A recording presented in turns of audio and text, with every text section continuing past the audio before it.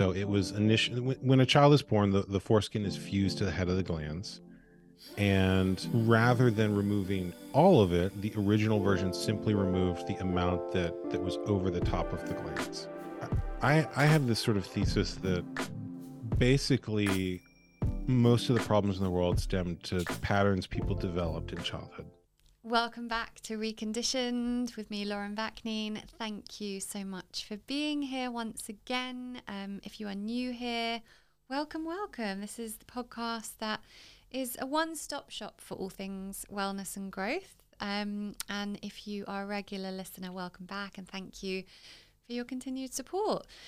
So today's episode was a very uncomfortable one for me, and I was okay with that because I'm okay with getting uncomfortable in my discomfort, getting comfortable with my discomfort. And because I think that uncomfortable conversations are the exact thing we need to be doing for if we want to see any sort of growth and evolution in this world and in ourselves as human beings. As someone that is Jewish, has been raised in the Jewish community, circumcision has been a normal thing. It's never been anything that most people have questioned, apart from very few people that I know. And for me, I started questioning it a few years ago. Being in the natural health community, many people were talking about it, and I felt just like it was an affront to me. How dare they talk about this like it, you know, and I always had this feeling, this intuition that it's barbaric. And those words are even used by people who still go, yeah, but we do it anyway. But when other people outside of my community were saying these things, I felt completely, I felt like it was an affront to me and to my community, and how dare they judge something they don't know. But then I decided to look deeper into it, and then I came across Brendon Marotta and his film, American Circumcision, and I was hearing him on podcasts, and I decided to open my mind to it, because whether or not I have a cultural bias around something is no reason for me to believe that something is a truth. And what I've learned as a result of going down that rabbit hole has blown my mind, been very insightful. And I'd just like to preface that this was as uncomfortable for me as it will be for many people from cultures who do circumcise, who are listening. So I hope that you will listen anyway and give this some time, because this is a podcast where I bring all information that might be uncomfortable. As you know, if you are a regular listener, my whole ethos in life, in what I do, is about informed choice and a preventative approach to health. So to start with the latter, if we want to live based on a preventative approach to our health, surely we need to be looking at everything that we're doing to gather whether or not we're putting ourselves at risk later on.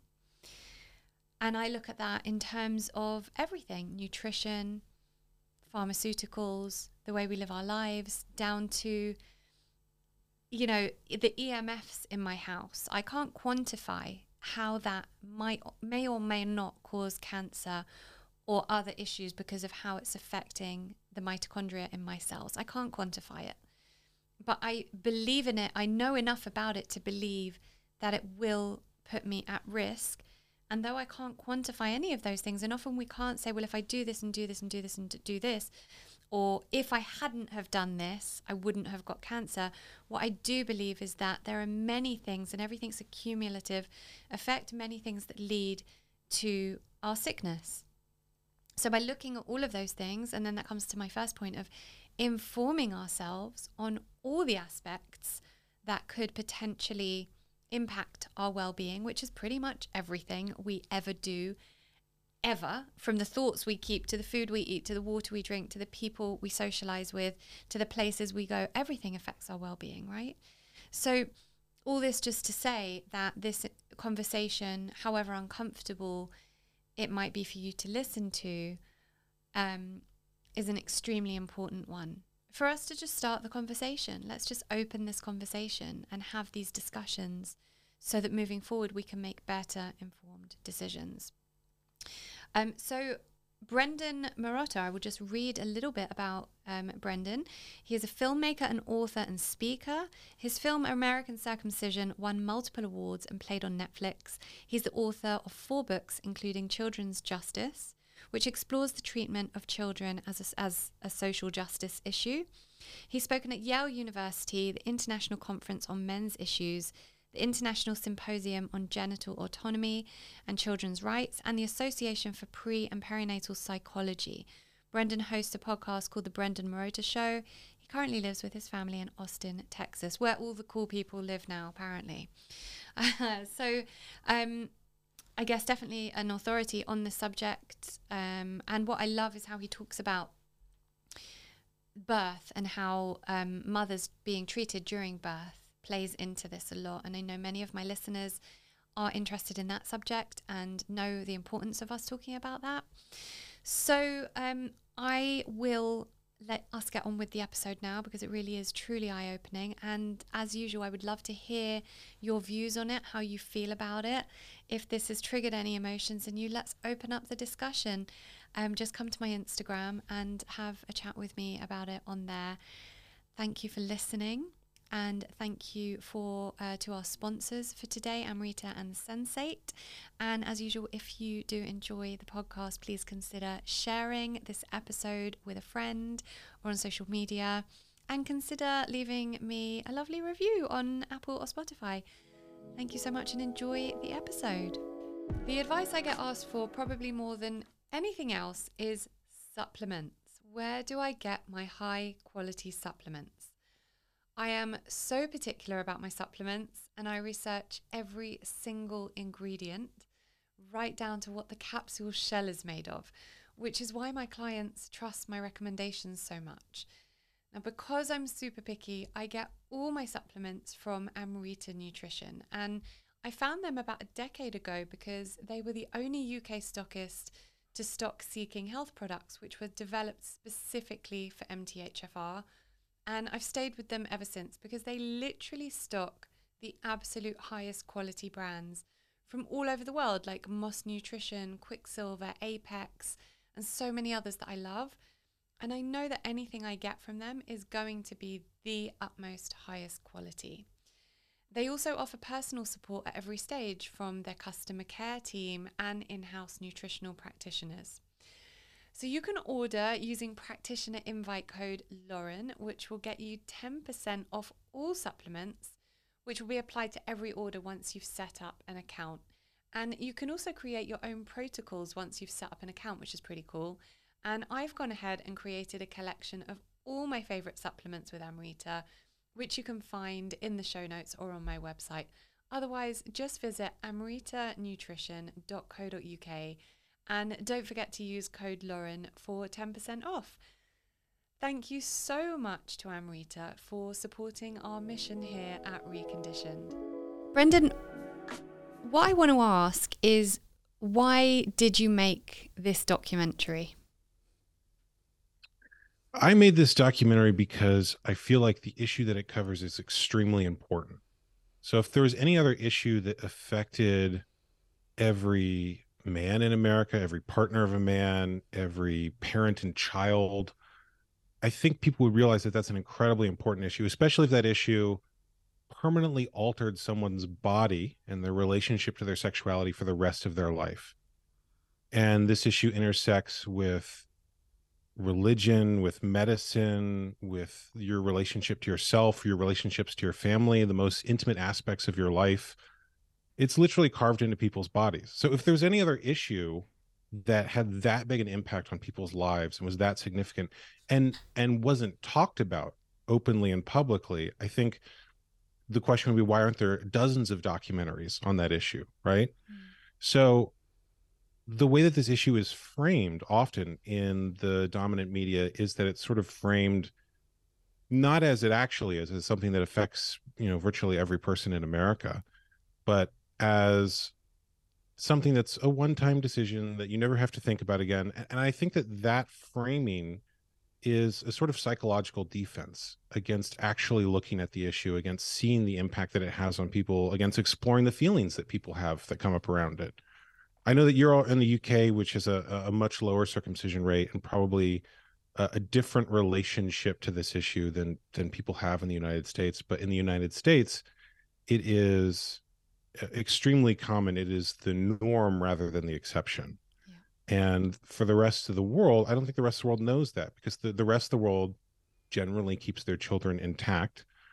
And in countries and cultures that do not circumcise their young boys, it's often seen the same way that people see female genital cutting, as, you know, why would this is harmful? This is the cutting of a child. And of course, a child doesn't have any cultural conditioning of any kind, especially at that early an age. So for a young child, the pain is the same whether it's a boy or a girl. So the reason I made this film is that I saw this issue for what it was, and I had a background in filmmaking, and I felt like that was a way that I could talk about it. And it was a very long process making the film, but it's out now, and you can find it on circumcisionmovie.com.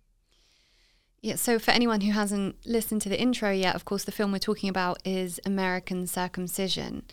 And I mean, one of the things you said in there was people's uncomfortable, difficult feelings about it. And I'll preface this by saying that I am Jewish. I was raised Jewish.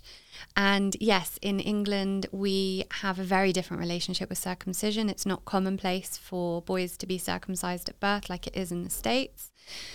However, all Jews on the whole, apart from a very small percentage, and all Muslims the same, are circumcised, boys are circumcised. For Jews, it's on day 8.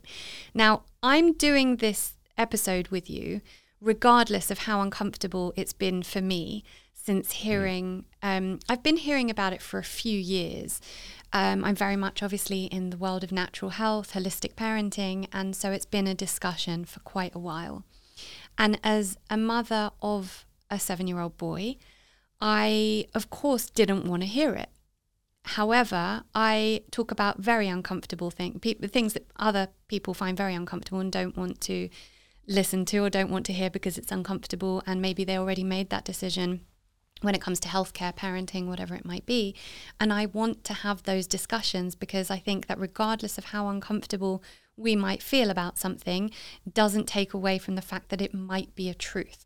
And I never want my own confirmation bias to determine how I view something. So I'm coming at this from perhaps, and I don't know, maybe you have done other podcasts with people who have the same perspective and background, but it has been a journey of me hearing about it a lot, and then hearing you speak on another podcast, and then forcing myself, really forcing myself to watch the documentary. I remember when my son was born, knowing I was having a boy, being very much in the natural health world and feeling like this does not feel okay to me, and had heard, even in our community, we hear the words a lot, oh, it's barbaric, and yet people still do it. And from my perspective of people that I know, very few Jewish people don't go ahead with it. And when I started questioning it, my kind of reasoning around it was, I talk about things in healthcare where people go, yeah, but they're fine and my child's fine. And then we look at it and we go, what's your metrics for fine? Look at that. Let's look at that child and let's see, are they actually fine? When I was assessing this at the very beginning, I thought, well, pretty much every man I've ever known has had it. Obviously, I've known non-Jewish men, but pretty much my dad, my uncles, my husband, everyone in my sphere has been circumcised, and they really seem fine. So that was my reconciliation with myself for a few years. And coming from a Sephardi Jewish culture, Middle Eastern Jewish, where my dad's Moroccan and the culture is very rich and the traditions are very strong, I almost felt like I had to make that decision for my father, which is mental because I've done that with nothing else. I have gone against convention in every part of my life and my parenting, in terms of what is mainstream and accepted. So it's very uncomfortable, but I think it's very important for us to have the discussion. So I just thought that it would be a really good place to kind of preface for anyone else listening that is in my position. It's not that I'm not finding this uncomfortable, but I also think we need to educate ourselves on the matter. Something that has always been a bit of a challenge for me, and I know it is to most people I speak to, is fitting in the time for all the spiritual and self-development practices I want to do. You know, I'd like to meditate and do breath work and yoga and walk in nature and connect with my guides and journaling and so much more, all the things every day. But we can't do all the things every day. I'm a mum, I run a business, and even as someone who really does put this stuff first, it's pretty impossible to fit it all in. So the one thing that's really helped me over the past year is the Sensate. It is a piece of health tech that fits in the palm of your hand, and it basically sends infrasonic waves through the chest to activate the vagus nerve and calm the autonomic nervous system. And you use it while playing the specially composed audio within the app. It's actually pretty genius. And honestly, at the moment, with my days being more full on than they've ever been, using the Sensate is really the one thing that I know will work on so many aspects of my well-being at once. So even if I haven't had time to do any other practices during the day, I lie down at night and I use the Sensate for 10 to 20 minutes before I sleep. And it reduces cortisol levels. It calms my brainwave states. It gives me great optimized sleep. It calms anxiety. And because of how it activates the vagus nerve, it deepens my meditation. So I can kind of do all that in one go. And I also take it everywhere with me. So if I've got 10 minutes in the car while I'm waiting for the school gates to open, I can just do it then without the pressure of knowing that meditation would be a bit challenging when I'm probably in heightened brainwave states at that point. So for me, generally, it's been pretty life-changing. And if what I spoke about resonates with you at all, you can get £30 off the Sensate by visiting getsensate.com and using code Lauren30. That's GETSENSATE.com, Lauren30. Thank you so much to Sensate for supporting our mission here at Reconditioned. And just from that, you know, a lot of girls that I know think that uncircumcised penises are less attractive. Can we start there?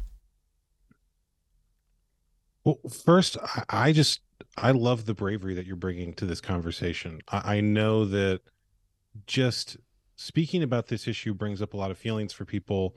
And for someone who comes from a culture where that's not only normative, but you can be ostracized for questioning it, I know that takes a lot of courage. So I want to commend you for that. I appreciate that. And when you say ostracized, you really do. I mean, there are certain schools that children can't get into, or they could, if the boy, for instance, wants to marry a girl in the United Synagogue, which is kind of the standard non-reform, non-progressive synagogue, they can't do that unless they're circumcised, which is why men who convert to Judaism have to get circumcised in adulthood. And do you know what? Let's start somewhere else, because actually what I think is a really good place to start, and what I really took away from your documentary, maybe more than anything else, was the idea that actually what is written in the Torah in terms of why we do circumcision and how to do it is completely different to what we do now, right? Yeah. So in the Hellenistic period, the original version of circumcision removed far less tissue than the modern version. So it was initially, when a child is born, the foreskin is fused to the head of the glands, and rather than removing all of it, the original version simply removed the amount that was over the top of the glands. And in the Roman era, in the Hellenistic period, there were a lot of Jewish people that wanted to participate in Roman athletic games, which are done in the nude, and they wanted to fit into Roman society. And so what they would do is they would take the remaining foreskin they had and pull it forward so it looked like that part of the body was covered. And in Roman society, it would have been considered very lewd to have the glands of the penis exposed, because the only time that happens is when a man gets an erection.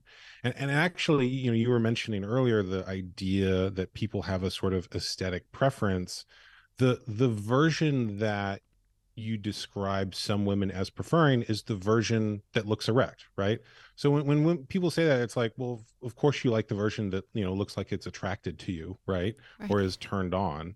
It makes sense that someone would be drawn to that, but there's also something really questionable about applying an adult sexual desire to a child and then surgically altering the child to fit that, right?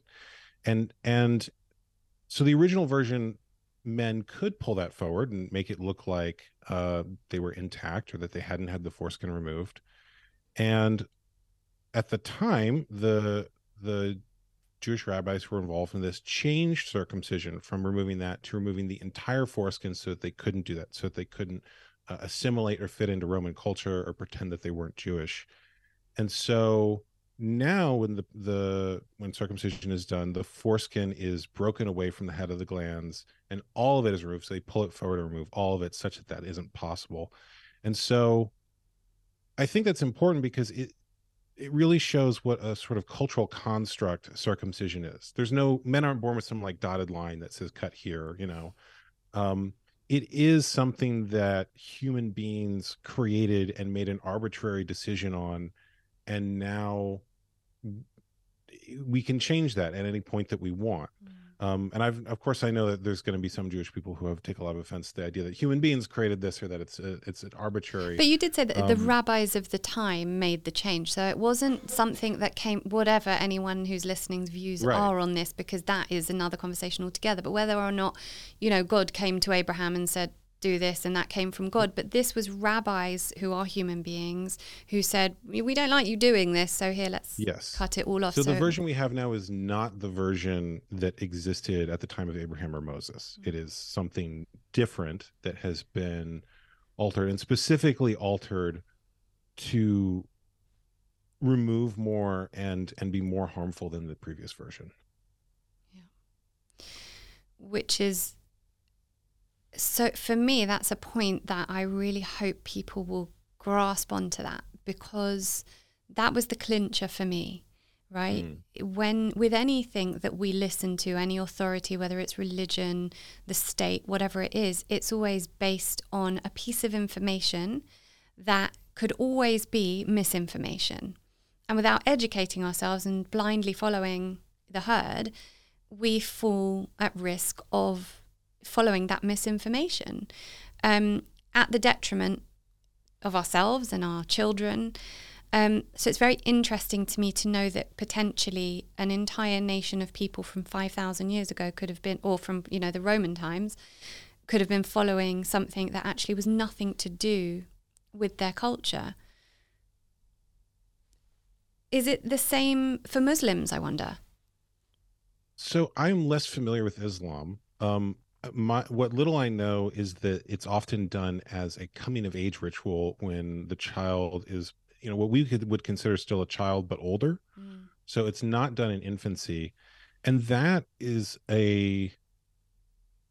it's still a trauma in for the child, but it is a different type of trauma. So when done to an infant, it's pre-verbal. The child doesn't know when this experience will end. They don't know what's happening to them. They don't know why it's happening to them. Um, when it's done to an infant in a hospital, there's the experience too of being separated from mom and dad, and that there's an abandonment feeling there. And of course, when it's done in ceremony, when the family's around, there's a betrayal feeling there, because mom and dad are allowing this to happen. So it's going to be, and of course, every human being is different. So every person's going to process this differently. There is some scientific data and studies around the impact of early life trauma. There is data that even pro-circumcision medical organizations have acknowledged that shows that the early life trauma of circumcision causes a lasting change in behavior that you could call memory. So if something happens to someone and then they behave differently after, that is a form of memory. It's just pre-verbal memory, because the child isn't able to articulate it the way you and I can. You know, we can talk about what we did yesterday and what our plans are for the future, but somatic memory is a bit closer to the memory that an animal has. You know, if you were to abuse an animal, they act differently afterward, even though they might not have any kind of narrative around that. They have an experience that's changed them in some way, and circumcision functions the same way. And there's again data and research that shows that it does. So culturally, it's a little different, and then of course every person's processing their own trauma differently. Yeah, I do a lot of work with trauma. So it's something that I think that's why intuitively for me, I was like, this doesn't feel right, because I'm aware that babies hold trauma. We talk a lot about, cry it out when babies are left to cry and what that does to their brain chemistry. And we know through multiple studies, enough studies that you can't possibly question it, that it causes lasting change in the brain chemistry. And, so going back to that thing where we say, yeah, but, where the man might go, yeah, but I'm fine. I had it done and I'm fine. And I would always ask people to look at, well, let's look at your attachment style. How's your memory and your brain fog and, how you feel about relationships and, especially the attachment thing, I think is a big deal. But generally kind of how you function in life, how you operate in life. The difficulty is when you can't quantify something, which is all my work really, because I work with, everything woo-woo. And I'm a big believer that not everything needs to be quantified. Sometimes we move over to that kind of the feminine energy of just the intuition and the knowing, and that's enough. So I very much believe in the somatic trauma and how the body, there's a book called The Body Holds the Score, or The Body Keeps the Score. The Body Keeps Score. I have that on my shelf behind me. Oh, do you? Yeah, brilliant book. And really talks about, for anyone reading or listening to this and thinking, yeah, but I am fine, or my husband's fine, or my kids are fine, or whatever. I would ask people to look around them and look at these men in their life and wonder, are they actually fine though? And to start questioning that. I'd like to take this to a question that I know a lot of my listeners who are from my culture will be thinking.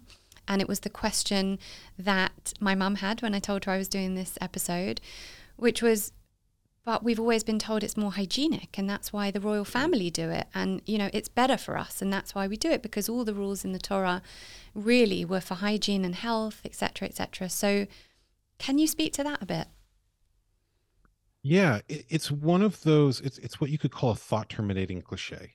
So, okay, hygienic, how? Do we clean the body with knives, cutting body parts off? Is there something unclean or dirty about the male body or sexuality? Once you start digging into that phrase and say, like, what do you actually mean by that? And also is hygiene your primary value as a parent and a person in relationship with a child? Do you want the child to feel clean, or do you want them to feel loved? And are you willing to cause them pain for this value of cleanliness? Once you start getting into what people mean by that, it's one of those sort of cultural sayings that doesn't have a lot behind it. And if you go into the history of it, the circumcision began as a medical practice in the Victorian era as a cure for masturbation. So they thought that masturbation was the cause of all of these social ills. There's a lot of medical histories that talk about this sort of campaign against masturbation in the Victorian era, and their definition of hygiene was not just physical cleanliness but moral cleanliness. There was something dirty or bad about sexuality according to the Victorians, and that they needed to fix this in some way. And the pain of circumcision, in their view, was intentional to cause people to associate that part of the body with pain and be less likely to, do this horrible practice of self-abuse. And of course, Victorians were wildly successful in that campaign. No one does that anymore. But it's one of those things where the cultural value behind that claim has changed. So now I think most modern people see sexuality as a good thing. They want people to feel pleasure when they're experiencing that part of their life. And so the idea that is reducing that in some way has sort of dropped out of the meme, but the meme has stayed. It's one of those, I guess you'd say, a vestigial cultural saying where the ideology behind it is gone, but the thing is sort of still remaining. It's a bit like how we say bless you when someone sneezes. That began in the Middle Ages as like a Catholic blessing to stop the Black Plague, and now we don't cure diseases through Catholic blessings. But the phrase bless, so you sneeze and someone doesn't say bless you, it's like, are you this person being You're rude or rude, yeah. something, um, so it's one of those things where I don't think people have examined it, and examining it would bring up all of the feelings and cultural conditioning and things that we're talking about and getting into. And also, I wanted to mention, you said something earlier that I really appreciated, which was the idea that not everything important can't be quantified, because I think in Western culture there is a bias towards data Mm. to the point where if something can't be quantified in Western culture, it's sort of seen as uh, not true or unimportant. And there's a bias towards things that can be quantified, but I would say that the most important things in the human experience might not be quantifiable. So the love you have for your child isn't quantifiable. I don't think I could do a scientific study to show that you love your kids and that you want the thing that's best for them. But we all know that's true. And similarly, there's a very sort of circular discussion I've had with some uh, doctors and medical professionals around this. You'll say, we're concerned about this thing, and they'll say, well, there's no evidence for that. You'll say, well, have you done a study to find out if there's evidence? No. Why haven't you done a study? Well, there's no evidence for it. And so now there are studies, of course, showing that there is an impact on trauma, there's an impact on sexuality, um, but things like someone's personal feelings about their body or their relationship to their parents and the traditions of their parents, that's something that isn't a scientific study, that's a relationship, and so it's processed differently, and the way that we talk about it isn't through data, it's through our feelings. Mhm.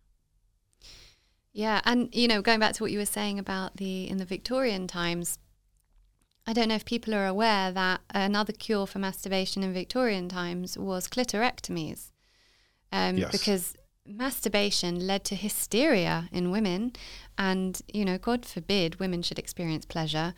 So there is this huge, cognitive dissonance around it's okay for men, but it's not okay for women. And let's go there in a second. But also, a thought that came to mind when I was researching this, just in terms of the hygiene perspective.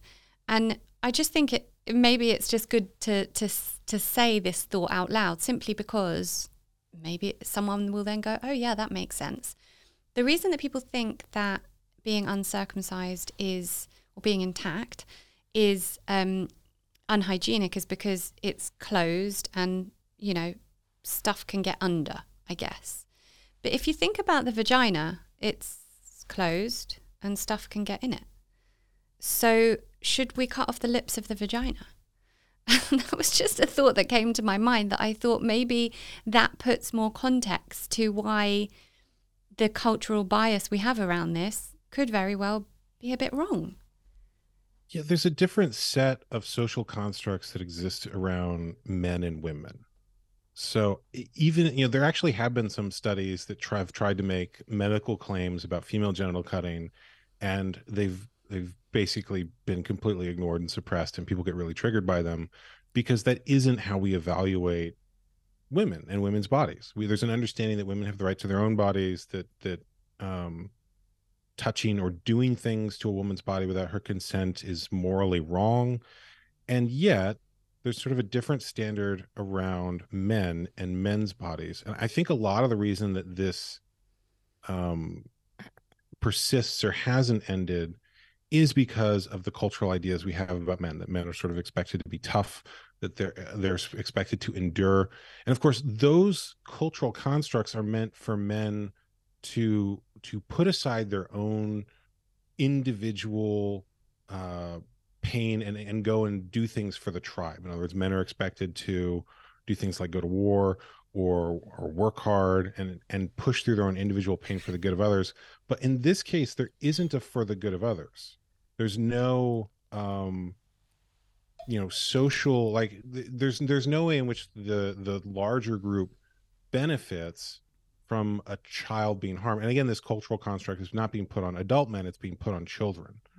So it's a way in which that those sort of cultural constructs have been hijacked by other cultural forces. And then there's, similar to what we were talking about earlier with, cultural traditions and psychological defenses. There's this also fear of like, okay, well, we might be looking at those cultural constructs too if we start questioning this. And so in a sense, this issue is really simple. It's like, your child is wonderful. They're born perfect, and you don't, cutting body parts off of children is bad. That's pretty much, we can end the podcast there. It was wonderful. Thank you for listening. But all the other stuff around it of like, oh, well, we have to get into masculinity, and we have to get into religion and culture, and we have to get into trauma and psychology.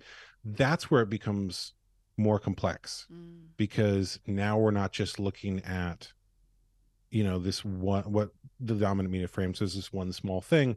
We're looking at your entire value system and who you are as a person and what your values are as a parent. And that's the stuff that I think brings up a lot for people. What is the difference? Is there any difference physically, physiologically, emotionally, psychologically between male circumcision and female genital cutting? Yeah, so there's sort of a yes and no answer here. Of there's, in some places there is not a difference, and in some places there is a slight difference. Ethically, there isn't. So if you cut off a part of someone's body, it's not like if you only cut off their fingers that's somehow ethically better than if you cut off their hand. Both are the same. They both are considered assault. They're both considered a violation of that person's body. They would both be a human rights violation if done systematically. And it's also difficult to answer because there are different types of female circumcision. This is something a lot of people in Western society don't know. So the World Health Organization classifies 4 types of female genital cutting. The lightest form of female genital cutting involves just a ritual nick where they draw blood and there actually isn't anything cut off. And the most severe form is what people usually think of, where basically, and pardon the graphicness of this, but everything is cut off and the woman's body is sewn shut. And when people talk about female genital cutting in the media, they often are talking about the 4th most severe version, and because they want to frame it as this awful thing and use the most graphic and awful version possible. Yet the lightest version is less severe than male circumcision. And in the United States, there was a federal law against female genital cutting that got overturned through a court case where the federal government was trying to go after a group of people who were doing the ritual nick, the lightest version of female genital cutting. And they were arguing in court, no, this is much lighter than male circumcision, which you allow. So this is our religious right, and we should be allowed to do this. And the case ended up being settled on a technicality where the court basically said, we don't think the federal government can regulate female genital cutting. So that overturned the federal law in the United States.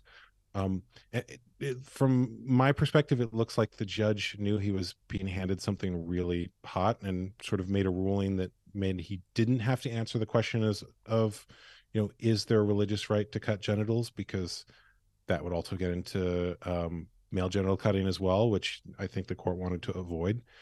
But there is an argument to be made that they're highly comparable, and there are forms of female genital cutting that are less severe than male circumcision. So in terms of the impact on the person and their body, I think there's a misconception that basically the female body has lots of nerve endings and men basically just have a rod. But actually, if you look at the science, the male foreskin has the most nerve endings of any part of the male body. And actually, the ridged band, the very tip of the male foreskin, has the most. So when people talk about how many nerve endings there are in women's bodies versus men's bodies, they're often making that calculation based on a circumcised male body and not taking into account the amount of nerve endings in the male foreskin. So the same really way that interesting. Can I stop you there for a moment? Because sure. I teach a lot of kind of sacred sexuality stuff. So, stuff that we talk about there is how the clitoris has 8,000 nerve endings, whereas the whole penis only has 4,000. Is that based on an uncircumcised penis then? So I've heard some people calculate the male foreskin as having as high as 20,000. But again, like they're making an estimate based on a small portion of that tissue and sort of multiplying upward. I actually don't know if it's been studied the exact amount, but it's comparable to the 8,000 that you mentioned. Mm. And it's also similar in the sense that, you know, women's bodies can have different types of orgasms from different parts of the body. So something, you know, from the G spot is different from the clitoris.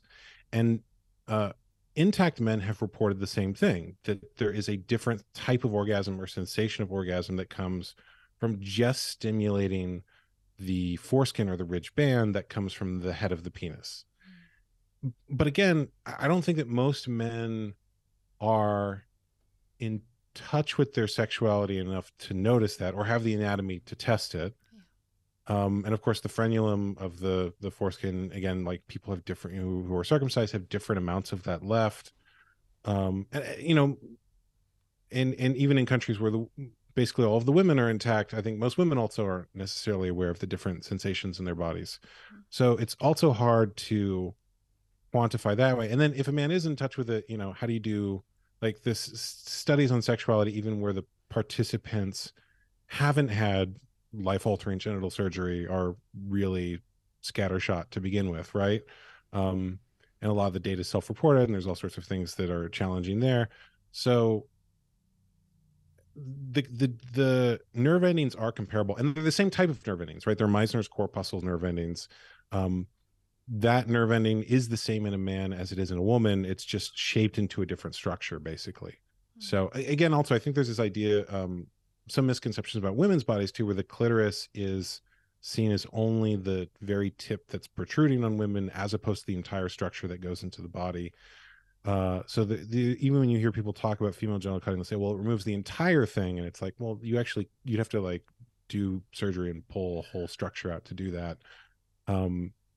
But the impact on the person is comparable. And of course, emotionally, again, you know, men and women, we all have feelings, right? But there's a cultural difference in terms of how we perceive men and women's feelings. And I think that also has an impact, where a woman whose body has been violated might have a different relationship to that because of what people around her will think than a man would. And they're going to have a different feeling and relationship in a culture that sees that violation as normal versus a culture that sees that violation as abnormal. So the emotional thing is going to differ person to person, even though there are a lot of similarities. And that's heartbreaking, because it just feeds into this toxic masculinity culture that we see ourselves in, where men have to be strong and not complain about things, and therefore they go right off into the shadow masculine of being, you know, all about the data and the logic and the pragmatism, and not in touch at all with, you know, the intuition and the nurture and the being and all that great feminine stuff. And that's kind of feeding into that more by saying, you know, we're going to acknowledge this in women and not so much in men. I mean, I think even the idea that feelings are a feminine thing is kind of a cultural construct that's a part of it. Not feminine as in female, but in terms of the masculine feminine energies, which we all should have. I teach about kind of divine feminine, divine masculine a lot, and the divine masculine would have a balance of both of those. But the idea is that the feminine energies within all of us have kind of been pushed to the side, and so the world is run on a dominance of the masculine energies of, you know, what we said, the quantifying, which is masculine energy, you know, the money, the capitalism, the doing, as opposed to the being. And a man who has both of those balanced, the feminine and the masculine, is a very different man, you know. So more in terms of the energy than the gender. I see. A lot of that too, I have this sort of thesis that basically most of the problems in the world stem to patterns people developed in childhood. Mm-hmm. And I think a lot of what we call toxic masculinity comes from men enacting things that were done to them as children on others when they're in a position of power later. Yeah. So you know, I heard one, there's one woman in my film who's a mother who says that basically what circumcision or genital cutting teaches a child is that if you're bigger and stronger than someone else, you get to do what you want to their body. And that's a really dangerous lesson to teach men, and a dangerous lesson to teach men in the first primary relationship of their life, their relationship to their mother, which they're going to pattern all their future relationships on, right? So a lot of it, what we call toxic masculinity, I think is really childhood patterns acting out. It's Mm-hmm. not actually uh, what I think people in your community would call divine masculinity, or aligned, true masculinity.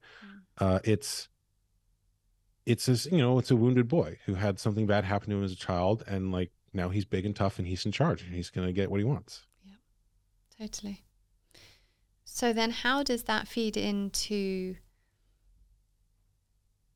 sexuality with men? Does being circumcised lead to more, does the man need more force to feel more pleasure, and then has that led to more brutality? So it changes the mechanics of sex. So with an intact man, the foreskin is gliding over the head of the penis, and he is getting stimulation not just from the friction, but from his own body rubbing against himself. And what I've heard from people who've researched this is that that means that the man needs shorter strokes because he's getting more stimulation, whereas someone who doesn't have that basically has to rely on friction and I don't know how I'll say this, jackhammer a bit more, right? And it's just a case of the person is compensating for the nerve endings they don't have. And interestingly, by the way, I've spoken with women who've survived female genital cutting, and what one of them told me is that she had an experience of sexuality that she describes as very similar to what men report, where she was going from partner to partner to partner to partner, um, basically searching for a pleasure her body couldn't produce on its own. In other words, like, well, if I try this new person or if I try this new position, like maybe that will give me the pleasure that intuitively she felt like she should get. And she'd had genital cutting done to her when she was very young, and didn't even know it was done to her. She didn't find out till later in life because, like she wasn't looking at that part of her body. She wasn't comparing her body to other women. So she didn't find out till later in life. When she did, she's like, oh my goodness, like now these experiences I've had, these feelings I've had make a lot more sense. So women who've been circumcised or had genital cutting often report experiences or feelings or patterns that are very similar to what we think of as male patterns around sexuality, that maybe are just patterns that people whose bodies don't have the natural pleasure are acting out in some way, right? But again, like, this is someone reporting their own experience. I'm not, every person is going to be different. I'm certain there are both men and women who've had these experiences who are totally, they're having wonderful relationships, but there is a difference in the sensation. Why did America start making it so commonplace, and on the day of birth, on the first day of life? There was a massive increase in the circumcision rate when hospital birth became the norm. So when hospital birth became a norm, there was this big campaign against midwives, against home birth. It was portrayed by the medical professionals as dirty. You can also look into the history of medicine of how it became a sort of very different profession, very standardized because of pharma, because people could patent drugs and make money off that, and herbalists and other natural practitioners were sort of pushed out. So there's a larger history of medicine that this fits into, where normal aspects of life were medicalized and turned into something that people could make a profit off of. And birth was part of that. And so when hospital birth became the norm, circumcision was something that they could profit from. And uh, a lot of it also occurred around and during World War II, where there was, I think, a fear from a lot of, especially Jewish physicians, that they would stand out in some way if they were different because of this, for obvious reasons, right? Um, but there's that. There's also the profit motive. So it kind of became normative over the course of hospital birth, and the way that hospital birth was initially done, they would basically drug the woman and she would wake up later and have a baby. And so even up until the 80s, when people go to the hospital, you'd sign a blanket consent form that basically said the hospital gets to do whatever they want. They're the doctors, they're in charge.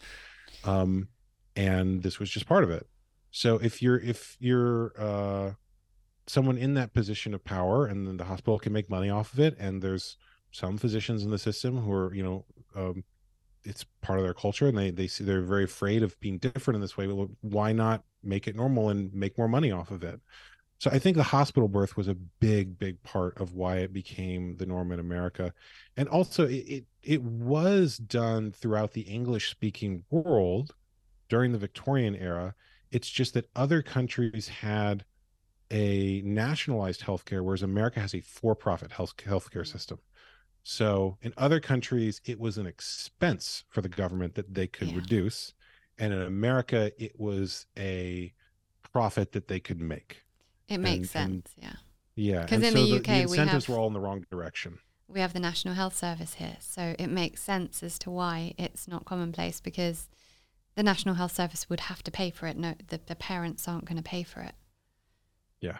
Right. So in America, it's an added expense. You go in for your birth and you pay a certain amount, and then the add-on of the circumcision. I've heard of insurance charging between $3,000 and $5,000 for it. Whew. So yeah, Wow. 15 minutes, $3,000. It is a at least $1 billion industry. Wow. That is just, yeah, mind blowing. There was a guy in your documentary who mentioned about HIV and how they thought that, and how they marketed circumcision as this will prevent HIV. And so that was another kind of propaganda campaign for parents in the 80s and 90s, that their sons wouldn't be able to contract HIV. Can you talk a little bit about that? Yeah, I think that that's the more recent one. And it came out of these sort of randomized controlled experiments in Africa, where they were, first of all, a lot of the people involved in those were interested in, or circumcision proponents prior to these experiments being done. The experiments have been criticized a lot because more people left the study than stayed in. The group that was circumcised got education in how to use condoms, and use condoms at a higher rate. So right there, I mean, there are really studies of using condoms at a higher rate. Turns out that prevents sexually transmitted diseases. Who knew? Uh, and so those studies were then used to justify spending millions of dollars on circumcision campaigns in Africa. And there's someone I know who's a researcher who's doing a whole book specifically just on these campaigns. And one of the things he's told me is that very often the people in the World Health Organization and other organizations that are writing the policy papers saying, oh, we need to do these campaigns, are also, who would have thought, people who have companies that manufacture circumcision devices. Ah. And the device they recommend for the campaign is theirs. And what do you know? They're going to get a multi-million-dollar order for that. So there's a lot of weird stuff around those campaigns, and the studies themselves probably couldn't have been done in the United States for ethical reasons. And they're also done in Africa, and Africa is a completely different environment than the United States. So it's one of those things where there's a thought terminating cliche that's come out of like, well, it prevents HIV. Like, well, great.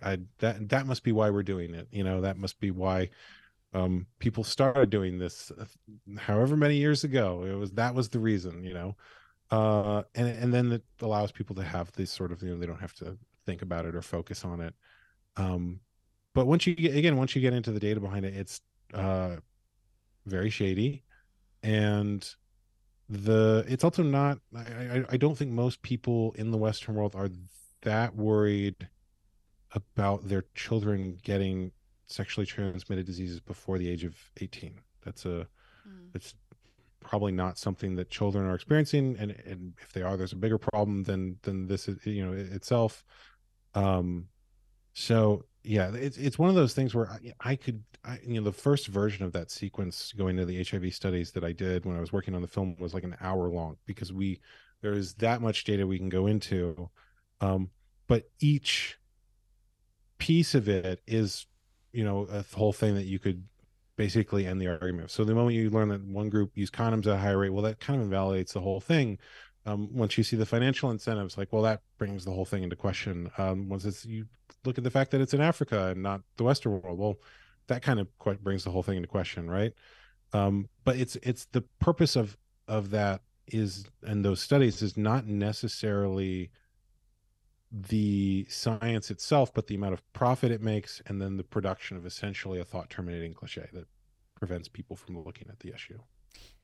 Well, that's kind of the key, the thought terminating cliche, because, you know, like my mum with the best intentions just said, yeah, but we do it because it's more hygienic. And Mm-hmm. sometimes it doesn't matter how much data and information you give people if they want to believe something because it fits with their, you know, ideology, then they will. You know, we've seen that. We see it in many different aspects of society. I've certainly seen it a lot over the last few years. And, you know, you can tell them a whole bunch of stuff about it. But, you know, we can say, no, it doesn't make any difference to hygiene, or it doesn't prevent HIV. And they'll go, but the doctors told us it prevented HIV. And you can tell them it doesn't make a difference because they're not really at risk of getting HIV before the age of, you know, whatever. And it doesn't play into the decision that they're going to make necessarily. And it also kind of speaks to this idea that I talk about a lot, that medical research isn't the gospel. Because every medical research paper is flawed in some way and has bias to it. And this just kind of shows that a little bit more. You know, I think there's a misconception that people make decisions based on data or reason. And I've researched this a lot. And I don't think that people make decisions even based just on evidence, but who the evidence comes from. Yeah. That we're not rational beings as much as relational beings. And so you hearing that from your mom or from a person in your family is different than if it comes from a stranger. And if it comes from your doctor, it's different than if it comes from, you know, someone you saw on the internet. And so I think a lot of the ways that people make decisions are based on who's telling them something and their relationship to that person. And is this someone I trust? Is this someone I feel good around? Is this someone who I think has my interests? You know, I read one story. Um, there's a book about persuasion where there's an author speaking about someone who got out of a cult, and then what brought them out of the cult was that their spouse wasn't in the cult, and their spouse, they thought, well, this person loves me, so if they're telling me this, then uh, I trust them, basically. And part of the challenge with this issue is that it brings those relationships into question. It brings people's relationships to their family, um, the spiritual leader in their community, the doctor in their life. And it sounds like for you that part of what might have allowed you to open your mind and look at it from a different perspective is that you have values and relationships with people outside the medical system, and a set of values that is from a very open-minded spiritual tradition of, you know, essentially interest in natural health and things like that. And so in that community there is less of an authority placed in studies and doctors and things like that. And I think the power that those things have isn't necessarily from what they actually say, because if you actually start digging through the studies, a lot of them are really, you know, highly questionable, and there's all sorts of things going on, but from the authority they project, from the cultural constructs around the, oh, this is authoritative, this is what's true. And it is uh as questionable as any religion, I'll put it that way. It is, you know, there's a sense in which people put the language is the same way. People put their faith in them, Yeah. they put their trust in them. Um and that you know, people don't realize that doctors, especially in the American medical system, are basically salesmen. Yeah. They have financial interests. They get profit from selling you certain things. If they prescribe something, there are, you know, drug companies that will give them a percentage or essentially a commission for that. And so people haven't caught up to the fact that they're basically commission based salesmen yet. Yeah. But it's one of those things where I think part of the challenge with this is that I think the reason and evidence is all on the side of keeping your children intact, but there's this whole other element of people's relationships and values and other stuff that needs to get sorted out. And I personally, I think that's good. Like, I want people to have conversations about those things and sort through them, but it does bring up some feelings. So Certainly does. If I had to ask you to kind of summarize, why do you believe that circumcising a baby boy is not the way forward, is not the best for that child? How would you summarize it? in my own personal values, I would say that I don't, and I didn't. I have a son because I love my children, because I think that they were brought into as a parent. My role isn't to carve them up and turn them into what I think they should be or what people in society think they should be. I think that they're born perfect the way they are, and it's my job to discover who they are and help nurture that. And my child was born with a certain body. Part of that body is a foreskin. It wouldn't occur to me to remove any part of him emotionally or physically. So he's perfect and whole just the way that he is. And my job as a parent is to go through the things that I was taught growing up, my own cultural conditioning, my own trauma, and to heal that as much as possible so that I can make sure that the only things I pass on to my son are the things that serve him and that will help him become the best man that he can be. So that is my value system, that I think that my role as a parent is to nurture, not to cut. And before we end, is there anything I've missed that I haven't picked up on from the documentary that you'd like to touch on or to go into more depth on? Oh, I could talk for another 20 hours about this subject, but I think that's a good note to end on. Okay, perfect. Brendon, thank you so much. I've so appreciated having my mind opened to this conversation. I really believe that it is our moral obligation as human beings to open ourselves up to things, however uncomfortable they may be. And you've done that for me with this conversation. So thank you so much. Thank you. I appreciate you having me on and being willing to listen. Take care. Whew, that was some episode. Opened my mind and my heart to many questions that I need to ask, that we all need to ask, that we need to start thinking about. As I said earlier, this is a debate about informed choice and about preventative health. So I really hope that this opened some questions for you and that you enjoyed listening. I mean, enjoy might be the wrong word. It's very uncomfortable, maybe for some people, maybe for others. You're like, yes, thank you for having this conversation. So thank you for taking the time to listen and for being here. Thank you to our sponsors for this season, Marotta and Sensate. You can get all the details about discount codes for these amazing brands on my website and in the show notes of this episode. Do check out my website at the moment. I have a lot of offerings going on. So my business course, the Female Entrepreneur Academy, which I'm so excited about. My purpose membership, if you want to work with me on a monthly basis in a group community, in a circle setting. And of course, the Recondition Your Life Academy, which we launch twice or 3 times a year, depending on how I'm feeling. If you enjoyed the episode, please do share with someone else who you think might enjoy it or might enjoy listening to it or require listening to it, and leave me a review and a nice 5-star rating if you feel called to. Thank you so much for being here. I appreciate you.